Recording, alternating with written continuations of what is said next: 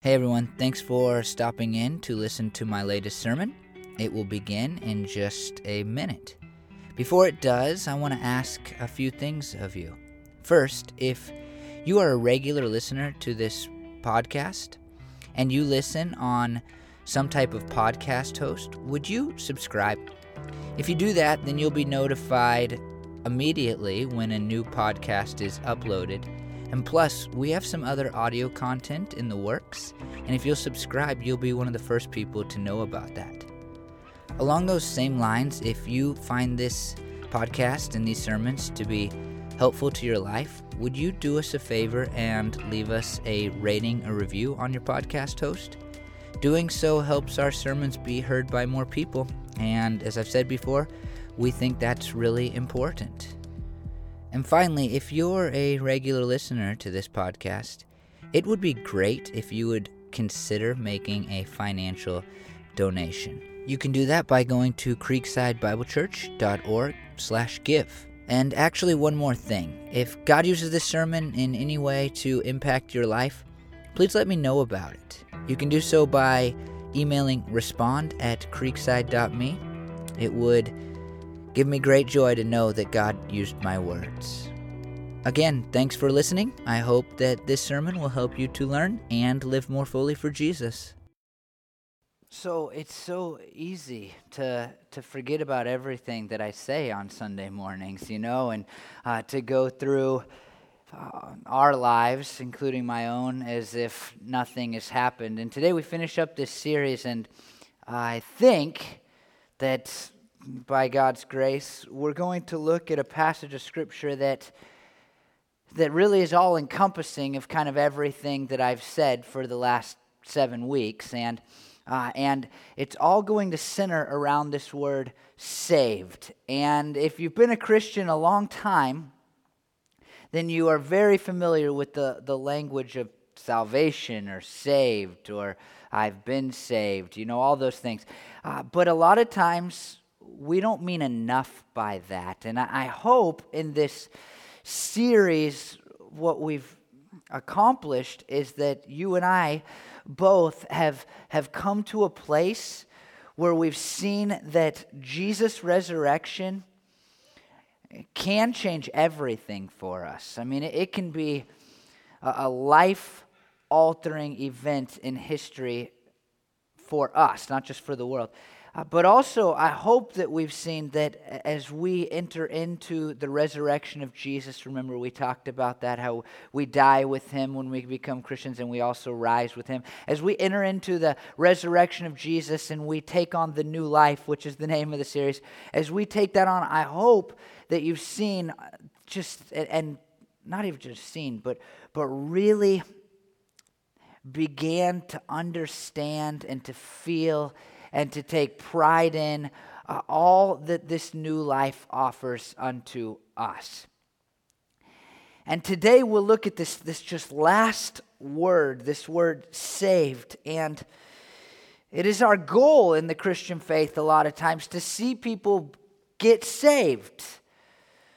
But by that, oftentimes we only mean stay out of hell.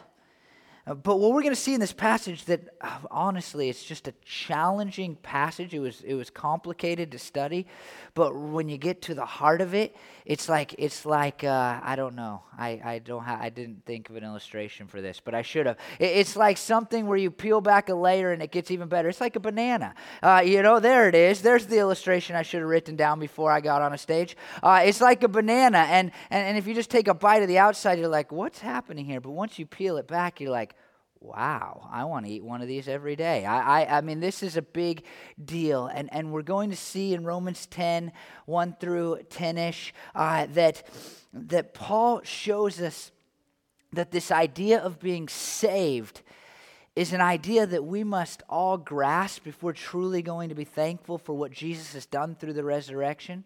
And what he's going to say is that being saved is something I think much grander than we may give it credit for, and maybe we get there in a different way than sometimes people in our society think. And this is how Paul kind of begins. Brothers and sisters, my heart's desire and prayer to God for the Israelites is that they may be saved.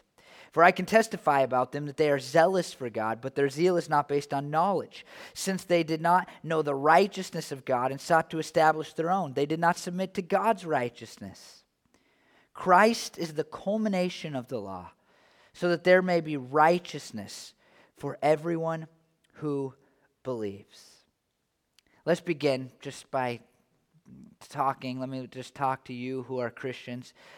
Our heart's desire for every person should be that they become saved. And I think that in the last few years in Christian America, we've seen kind of a turning away from that. And I think it's one of the major problems that we as Christians have. We care more about getting people to vote like us or think like us or have our morality than sometimes we do about getting them saved. And Paul is a Jewish person, but he has a lot of disagreements with the Jews, primarily about whether or not Jesus is the Messiah.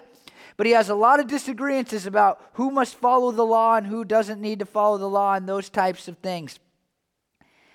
And Paul's goal is not to get everybody to think like him. Paul's goal is not to get everybody to act like him. It's not to get everybody to dress like him. It's not to get everybody to have the same morals as him. Paul's goal for the Jewish people and for all people truly was none other than that they would be saved. We'll talk about what that means, but really he's just saying to become a Christian, to be Jesus followers, to follow Jesus. And I would just ask you, if it is your heart's desire and prayer for people who don't know Jesus to know Jesus. Like, is that on your radar at all? Is that at the center of what your heart's desire is? And especially, specifically maybe, when you think about those who don't know Jesus, what is your heart's desire? Or do you have a desire at all? Are you just annoyed? Is your heart just hardened and like, I don't like those people and they're ruining our country? And because, I mean, maybe I'm preaching to the choir, I don't know, but I'm on Facebook and it seems like a lot of the Christians I know don't have a heart's desire to see anybody become a Christian or to be saved. It's to push a political viewpoint or to sometimes not even the political viewpoint. It's just to make other people sound like idiots. And I look at the Christian America that I live in, and it's a sad state of affairs to me that we've come from the Apostle Paul, who we would all kind of agree much of the foundation of what we believe is because of what he did and how he lived and what he wrote down. And here we are, thousands of years later, and we are so far away from having a heart's desire that's just, I want those people to be saved. It's something much uglier. It's something much different. And even the way people talk about those of another faith or Muslims, for example. I mean, it's like when I hear Christians talk about people of the Islamic faith, it's almost as if they just wish they'd die. But when Paul talks about the Jews, who by the way, he even kind of alludes to, they're the ones that nailed Jesus to the cross. I mean, they were the ones chanting, crucify him. And his heart's desire is not one of anger or vengeance or anything of the sort. It's for these people to be saved. And I think that we could do like a whole just sermon series on like, hey, this should be the heart of Christians. This should be what we strive for. This should be our goal for every person that doesn't know Jesus. And if we have other goals, if we have other agendas, then we need to chuck them, because our heart's desire and our prayer, by the way, you should be praying for this to happen, should be that people that don't know Jesus come to know Jesus and they get saved. Now, the Jewish people were different than the people, most often in America that we want to see saved, that we want to see become Christians. The Jewish people, Paul says here, they're like zealous about God. But their zealousness is not based, their zeal is not based on knowledge. And then Paul explains why. Because they thought that they could, notice this, establish their own righteousness. And so they rejected the righteousness that God offered. And we know and we'll see that this is a righteousness that comes only through Jesus. Now, here's the thing about it. While the Jewish people were like, we could be zealous by following the law, by doing exactly everything that God has told us to do and commanded for us to do. We could earn a right relationship with God through that. That's how I would define righteousness. I think that's biblically speaking what it is. I mean, we can earn that right relationship with God if we just follow all the rules. And we've talked about that in this series. But in modern America, it's not really how people think. Now, there's a lot of people, and you probably know people like this, that if you said, okay, how do you have a good relationship with God? They would say, well, I just kind of live a good life. And there's this scale. You probably have talked to somebody about this if you're a Christian or even if you're not a Christian. I mean, if you're just kind of sitting around eating dinner and you're talking to people about spiritual things, then this would be something that would almost come up, in a regular way. Like, I think that I think God loves me, that I have a good relationship with God because overall, whatever this means, overall, I'm a morally good person. I do pretty much good things compared to the bad things, and the good outweighs the bad. Another way that in our society I see people trying to establish their own righteousness is simply just through thinking that God has a good, right relationship with everybody. There's an assumption that if you're born and you're human because God created you, that you automatically gain a right standing before God, and you just have this relationship that comes naturally. And what happens for a lot of people is that they reject the righteousness that Jesus offers because, like the Jews, they have sought to establish their own that is not based on knowledge, because God has made clear, and it's very clear in the book of Romans, that we have all sinned and fallen short of the glory of God. We do not naturally or by our good works have a right, good relationship with God. In fact, as we turn our attention to this word saved, the Bible declares that we have all fallen short of the glory of God, and all of us then deserve death. And when it says death in the Bible, oftentimes it doesn't refer to just our physical bodies dying, but really death for eternity, which sounds bad, right? I mean, not just where we disappear forever, but where we in some ways are dying forever.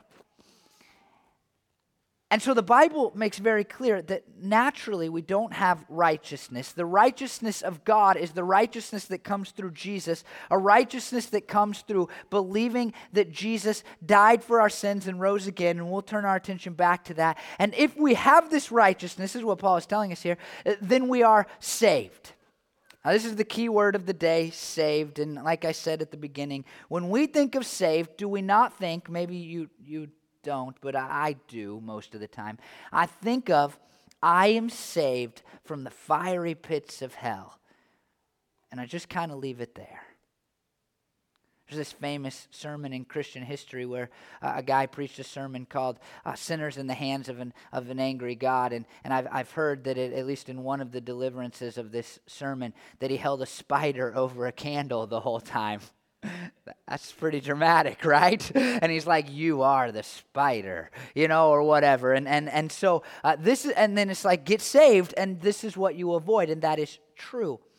But saved is a word that is so much richer and deeper, and I think more valuable and more pertinent to this series that we've been doing for the last 7 weeks. And here the word saved is a word, the word soteria, and it means into salvation.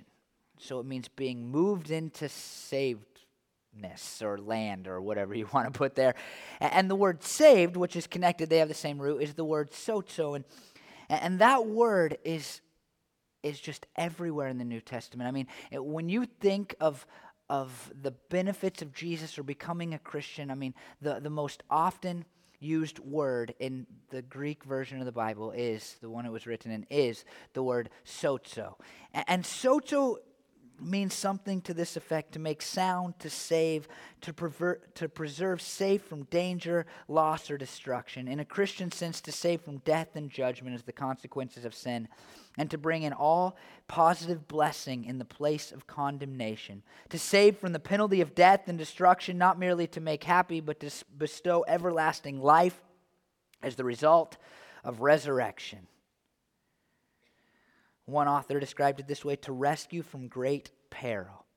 saved. It's like this very big, comprehensive word. But then this is where it really struck me, and this is where I was like, this sermon needs to go this direction, because I was trying to dive deeper into this word sozo and soteria, and like what do they mean? You know, I mean, saved can mean a lot of things. You know, I say you saved my life every time Bryn makes me a meal. You know, I mean, what are we actually talking about here when we see the word saved in the Bible?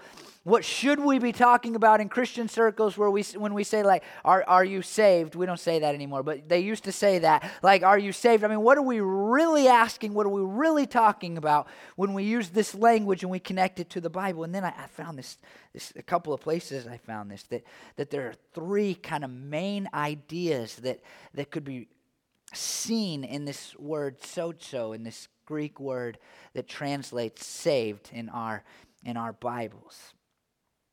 And the first one is to rescue, and primarily from hell when we see it in the Bible, what I've already described, but just the idea of rescue is better to me than saved, because rescue is more detailed and it's a better word picture, and I have things that I think about when I think about the word saved. And I'll tell you a couple of those things, or rescued, I'll tell you a couple of those things.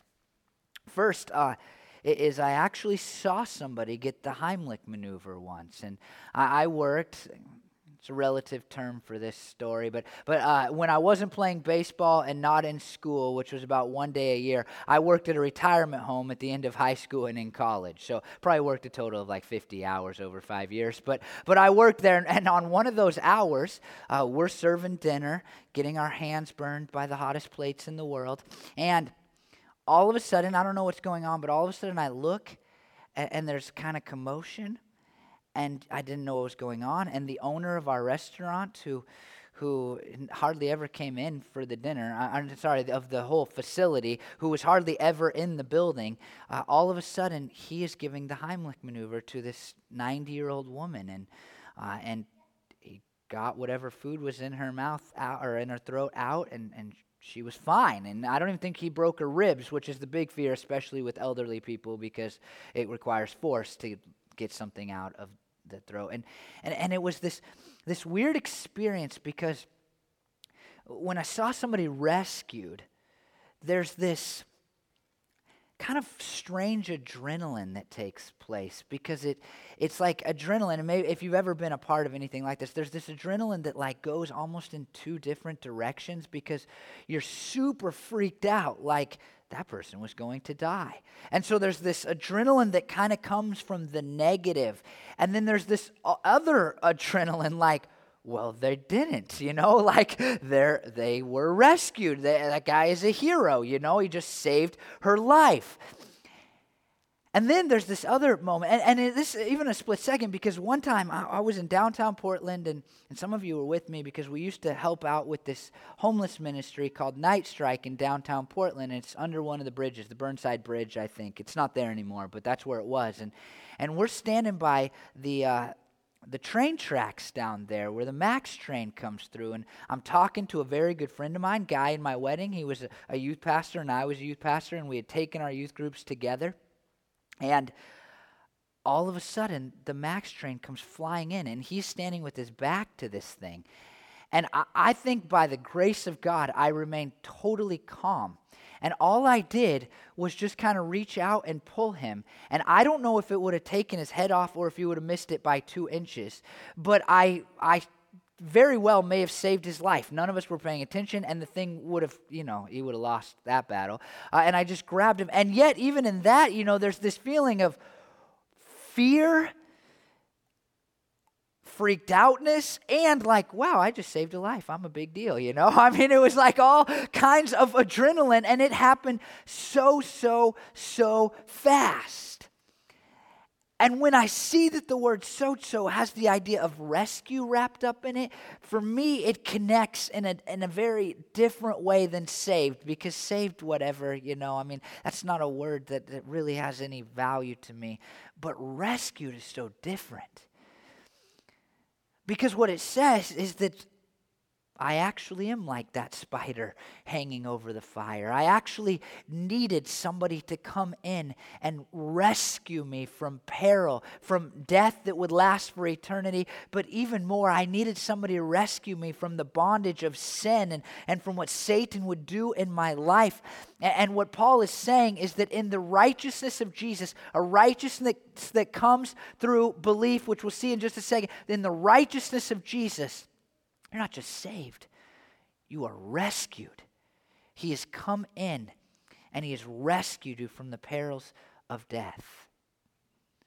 I love EMTs more than anybody in the world because every time they show up, I feel like somebody's getting rescued. They are my favorite job. Like, I would hate to be the EMT that meets me at a coffee shop because I would talk to them all day. I do that with pretty much every job. If you have any job that's slightly, even a little bit interesting to me, then you won't like me because I'll just ask a bunch of questions. I'm like a kid that grew up on Mr. Rogers and it never went away. You know, like, I need to know how that works because I can't do anything really. And so I just, EMTs, and I just think like sometimes when we think about Jesus, we think of them in this like, he's out there, he did this great thing, whatever. But when we think of an EMT and when they show up, we just are like, wow, what a hero, you know, what a hero. And when I think about Jesus rescuing me, it's much easier to go, what a hero. I mean, I was destined for death. And he came down and rescued me. There's this other thing that goes into it, and it's healing. This word sozo contains the idea of being healed from something. And I just look around at so many people that I know, people that I love deeply. And they are broken, and they are hurting. And they're looking for healing, but they won't turn their eyes to Jesus to find it. And so they have tried just about everything. Drugs, alcohol, romantic relationships. They've tried better and better jobs. They've tried gaining more and more money. And yet, they're still so sick inside. And it's so clear to people around them, even non-Christians around them. I think it's so clear that they are sick or broken or fill in the blank inside. And they won't turn to Jesus. I don't know why, but they won't turn to Jesus. And when I see the word healed, it says something about what Jesus can do inside of us, right? You guys know if you've been around that I loved my dog, and so he comes up in like every other sermon series, and maybe Hazel will have enough stories someday that we can just change him over to Hazel. But with Roy, he was a very sick dog. But we would always go to the vet.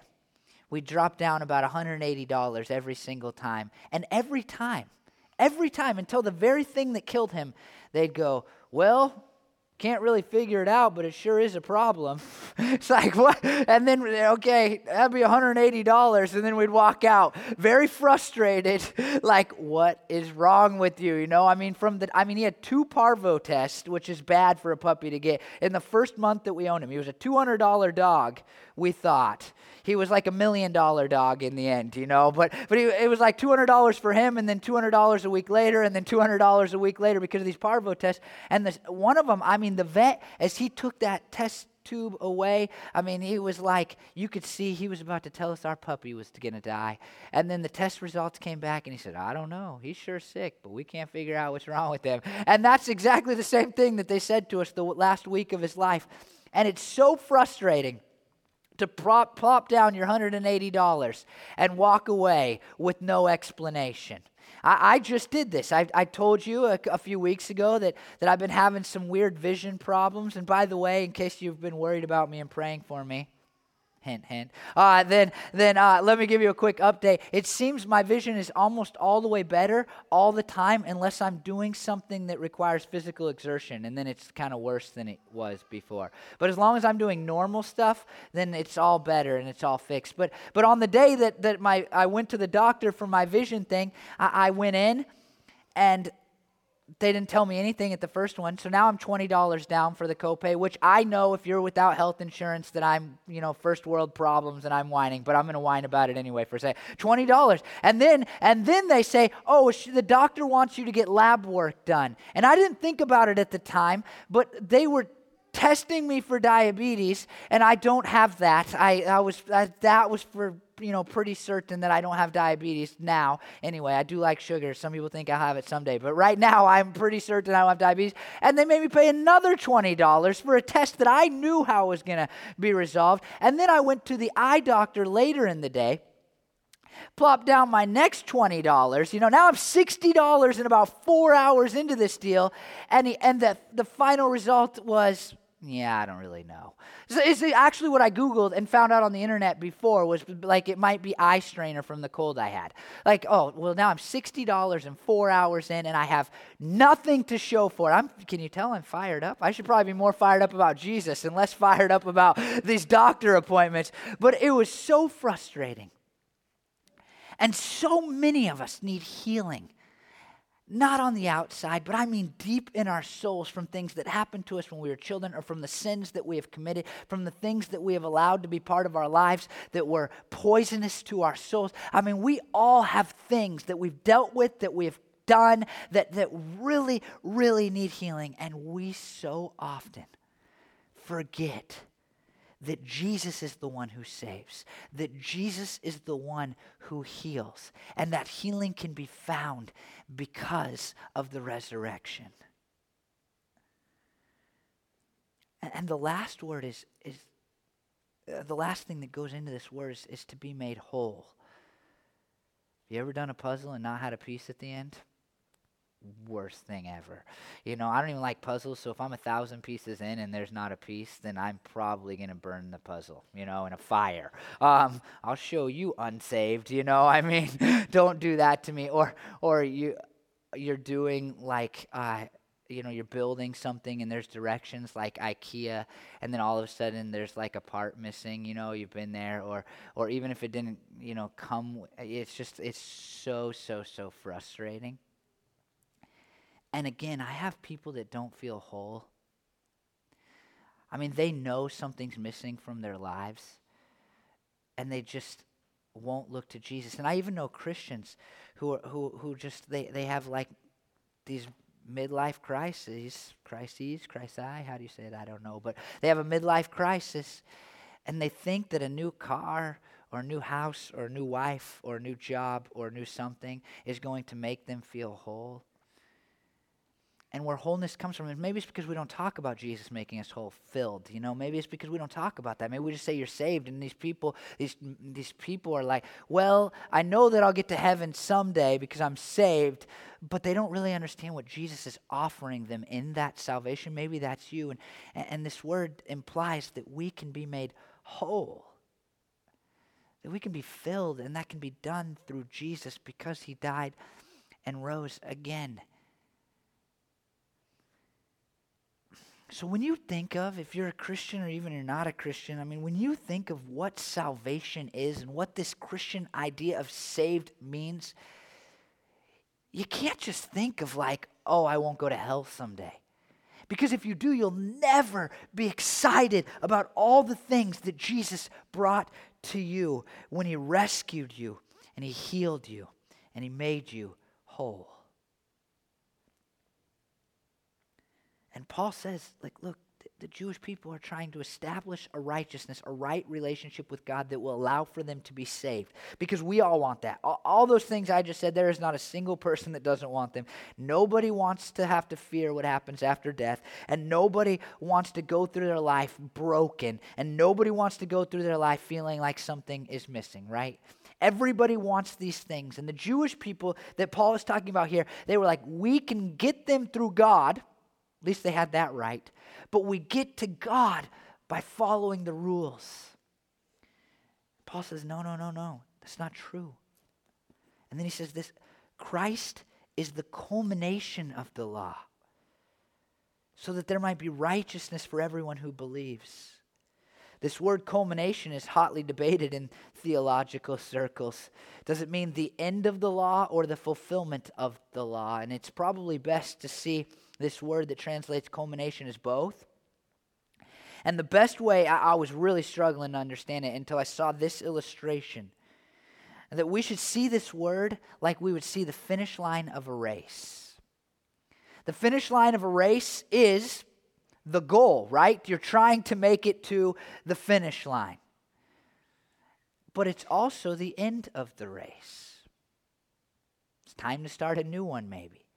And Jesus is both the fulfillment of the law. He was the goal of the law. He was the aim of the law. All of the law and the prophets pointed to him, as the Bible says to us. I mean, the whole reason the law existed was to point out that we are sinners who need a Savior, and to point out, hopefully, that that Savior is Jesus, and to make the gospel story make sense. That we could not earn our way into a relationship with God that would save us, and so God instead came down in the person of Jesus. He lived sinlessly. He died on a cross. He rose again. And all we must do is believe. And that also means, as we've already talked about in this series, that when we give our lives to Jesus,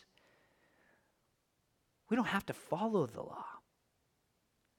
We live right because we love Jesus, not because we're trying to earn a relationship with God. He's the end of the law. The law's purpose has been fulfilled. It's over. The race has been ran. It's been won by Jesus himself. And now we live under a new code, a law of grace, not the law of the letter that was given to us to point us towards Jesus. And Paul says, look, Jesus, because he came and he was the fulfillment, the end of the law, now all you must do to be saved, all you must do to be saved is believe. It's believe. Now, this idea of belief is another word that we use in Christian circles that I just think we don't really mean anything by it. I mean, in many years of Christian history, our goal has been to get people to believe in Jesus so that they can be saved. And by believe, we meant just have some type of mental knowledge that Jesus died and rose again, and then we would get them to just say a prayer. Yeah, I believe that Jesus died and rose again. And then we'd say, okay, good luck. Have a nice life, and we'll see you in heaven someday. I'm glad we got that taken care of. And it is important to mentally believe that Jesus died and rose again. Understand that. But when the Bible says belief, it is not talking about some mental assertion, because as James says, even the demons believe. I would offer that the demons believe that Jesus died and rose again for the sins of people more than most of us believe in that very thing. The idea of belief is to place your faith in something. To say, look, not only do I understand it mentally, but I am now laying my life into that belief.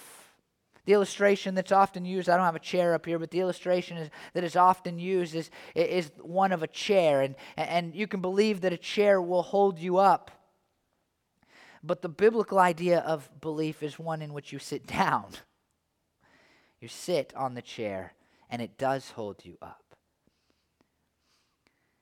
And so what Paul says here is, hey, if you want to be saved, you can't do it through working your way into heaven. You're not going to do it by establishing your own righteousness. The only way you're going to do it is by saying, Jesus, I actually believe that you died and rose again, and so I will give my life to you. And he'll add to that in the end of our passage today. But he continues with this super confusing language in Romans 10:5-7. Moses writes this about the righteousness that is by the law. The person who does these things will live by them. But the righteousness that is by faith says, do not say in your hearts, who will ascend into heaven? That is to bring Christ down. Or who will descend into the deep? That is to bring Christ up from the dead. Have you ever read this before in the Bible, like when you're just reading through the Bible?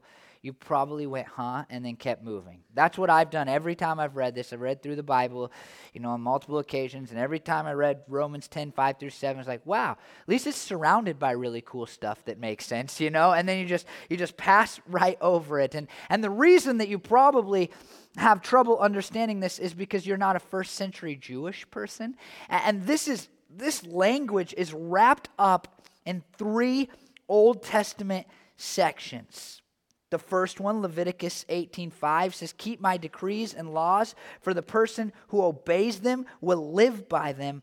I am the Lord. And here's the reality, and I think this is what Paul's getting at. You can't. Right? I mean, if being saved is a result of keeping all the decrees and laws, then you're not saved. You're not saved. And every person reading this would have understood that they were not saved if really it came down to them perfectly fulfilling the law. Why? Because they knew that they had to consistently go to the temple to kill animals because they had sinned, because they had messed up, because they had not done what the law of God wanted. And so if life and salvation are dependent upon fulfilling the law perfectly, it can't happen. But then there's this other section that Paul has in mind, and he quotes from, and it's Deuteronomy 9, 4 through 6. After the Lord your God has driven them out before you, do not say to yourself, the Lord has brought me up here to take possession of this land because of my righteousness. No, it is not on account of your righteousness or integrity that you are going to take possession of their land, but on account of the wickedness of these nations. The Lord your God will drive them out before you to accomplish what he swore to your fathers, to Abraham, Isaac, and Jacob. Understand then that it is not because of your righteousness that the Lord your God is giving you this good land to possess. For you are a stiff-necked people. Do you see? Can you kind of connect it now? I mean, Paul has already said, you can't work your way into salvation. And he says, let me prove it to you. You guys all believe the Old Testament, the first half of the Bible. You all believe in that. And look what Moses already said to your forefathers. Hey, you aren't going to get the promised land because of your righteousness, because you have done great things. You're doing it because of God's grace and because he's looking at these other nations and they're not his people. You aren't saved by doing great things. You are saved by being the people of God. That's Paul's point. And so let me just read Romans 10, 5 and 6 again. Moses writes about the righteousness that is by the law. The person who does these things will live by them, but the righteousness by faith says, do not say in your hearts. And that's how Paul has connected this. But there's this other section, Deuteronomy 30, 11 through 14. Now, what I am commanding you today is not too difficult for you or beyond your reach. It is not up in heaven so that you have to ask who will ascend into heaven to get it and proclaim it to us so that we may obey it. Nor is it beyond the sea so that you have to ask who will cross the sea to get it and proclaim it to us so we may obey it. No, the word is very near to you. It is in your mouth and in your hearts so you may obey it. Paul basically replaces this Old Testament command and then he encapsulates it with Christ. Moses, before he dies, is looking at the Jewish people in Deuteronomy 30 and he's saying, hey, I'm going to die, keep living for Jesus. And by the way, you have the law now, it's near to you. And so you don't need to go, this can't be your excuse for not obeying what God has told you to do. Like, well, if we could just go up into heaven and find out what he wants from us, then we would obey the law of God. Or, hey, if we could just cross the sea, which is very closely connected to going into the depths, if we could just go into the depths of the ocean and find out what God wants, then we would obey him. But instead he says it's near to you. And Paul flips that on his head and he connects it to the gospel. And he says, look, you don't have to wonder about how to obtain righteousness, about how to be saved, because it has come down to you in the person of Christ. Do you see that? You don't have to wonder what it's like, how you can get into a relationship with God that will allow for you to be saved, that will allow for you to avoid hell and to be healed and to be whole. You don't have to wonder. Why? Because Jesus came down. He came down. And not only that, but Jesus rose again.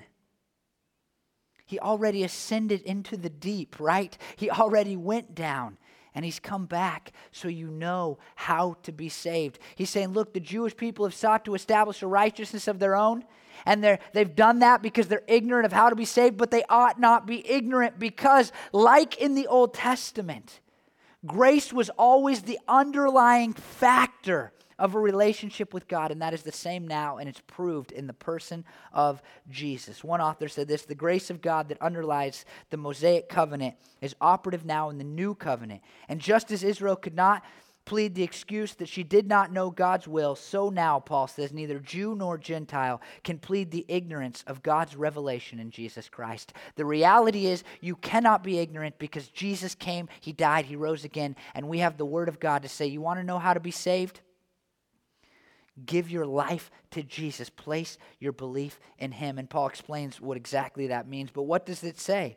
The Word is near you. It is in your mouth and in your heart. This means that the gospel message is accessible and understandable. That's my words. Accessible and understandable. It's near to you. That is, Paul's words again, the message concerning faith that we proclaim. If you declare with your mouth that Jesus is Lord and believe in your heart that God raised Him from the dead, you will be saved. For it is with your heart that you believe and are justified, and it is with your mouth that you profess your faith and are saved.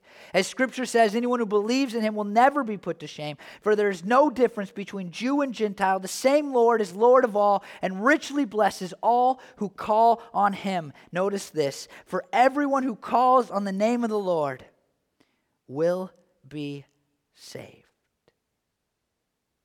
Now, oftentimes Romans 10, 8 through 13 there is really used as a blueprint for exactly what process you must go through to be saved. You must believe and then you must confess with your mouth. And both of those things are really important, but more likely than being a blueprint for how to get saved, because Paul has already said all you must do is believe to get saved. More likely, Paul is actually connecting this back to Deuteronomy 30. But really what we should notice that there are two major parts of belief. And I want all of you to hear this. If you're a Christian, you need to be able to explain this to other people, because there are two defining characteristics of Christians that other people are not going to believe.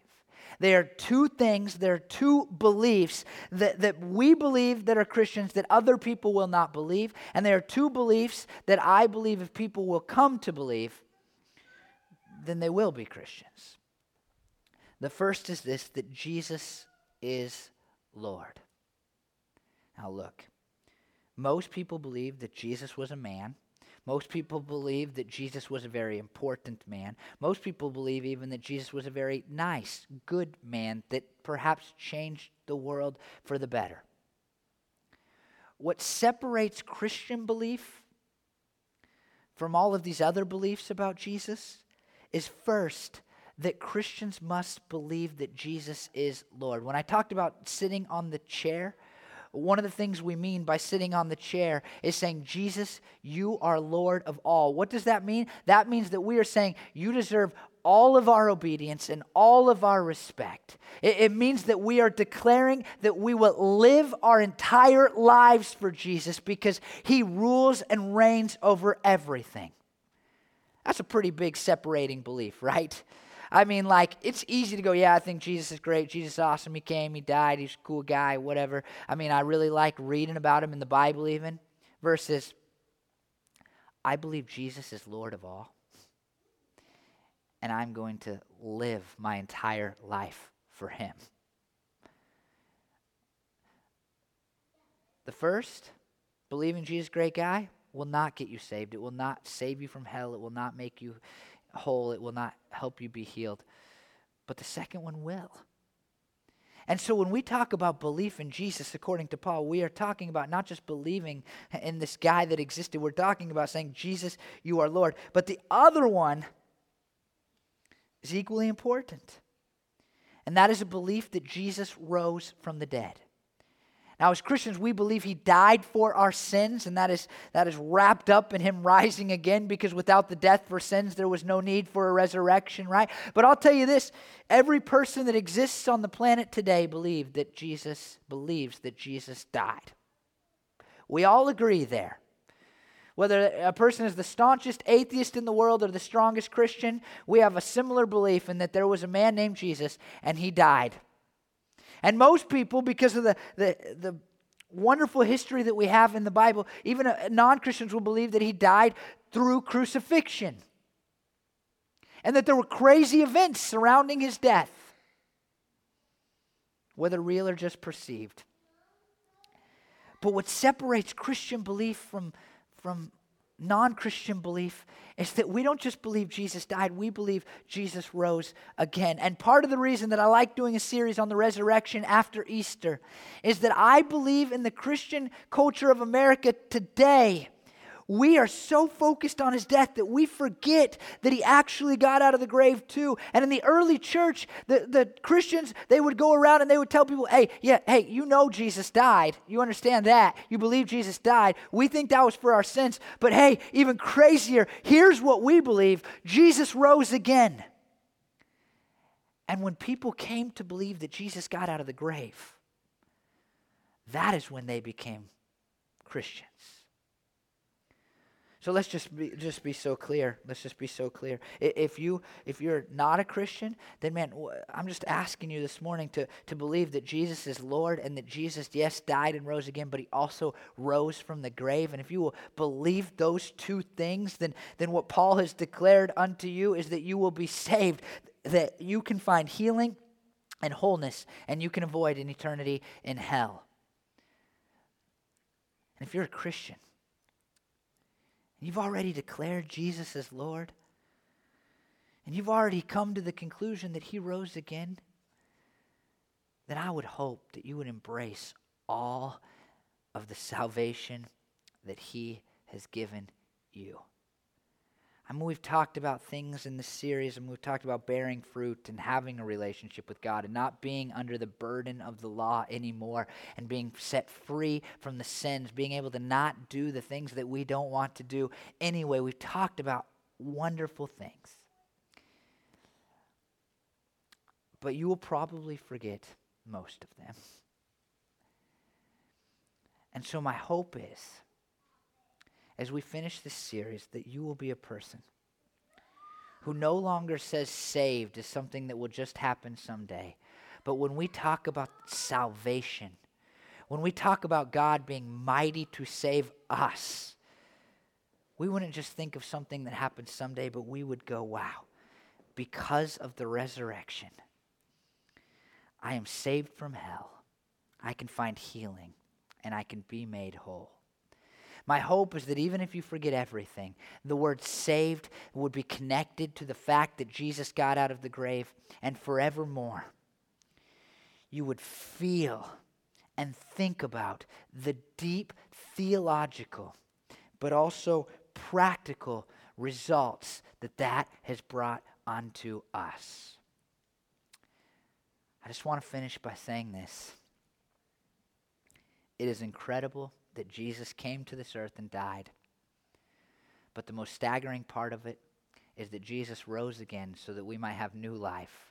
And I really hope that we will be a people who take full advantage and who celebrate fully all that new life offers. Let me pray that will happen. Lord, man, God, I just close this down, and I really don't want us to stop thinking about the resurrection. I don't want us to return just to a place where we go, yeah, Jesus died for my sins, or, even what does it mean to be a Christian? Just believe that Jesus died for my sins. But really, God, we would be a church full of passionate people, God, about the fact that you got out of the grave, and when you got out of the grave, it changed everything for us who will believe. And Lord, I pray for people in front of me that have not declared you as Lord, who don't believe that you rose again. And I pray, God, that you change their hearts. God, I pray for people who will listen to this sermon later online, and I pray that you change their hearts. And Lord, I just pray, and I'm thinking of people specifically, Lord, I pray that they, God,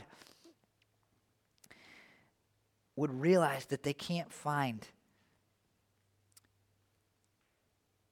healing or wholeness or protection from hell in anything or anyone but you. And I pray that you would change their hearts, Lord. And for those of us who do believe, God, I just pray, I just ask, God, that we would be people who would always think about how great of a salvation we've come to. And we would not live our lives as if salvation will happen someday, but we would live our lives in the understanding and the knowledge and the belief and even with the emotions that we have been saved, and in that salvation we have healing and wholeness. God, let us celebrate the resurrection always. I pray these things in your name. Amen.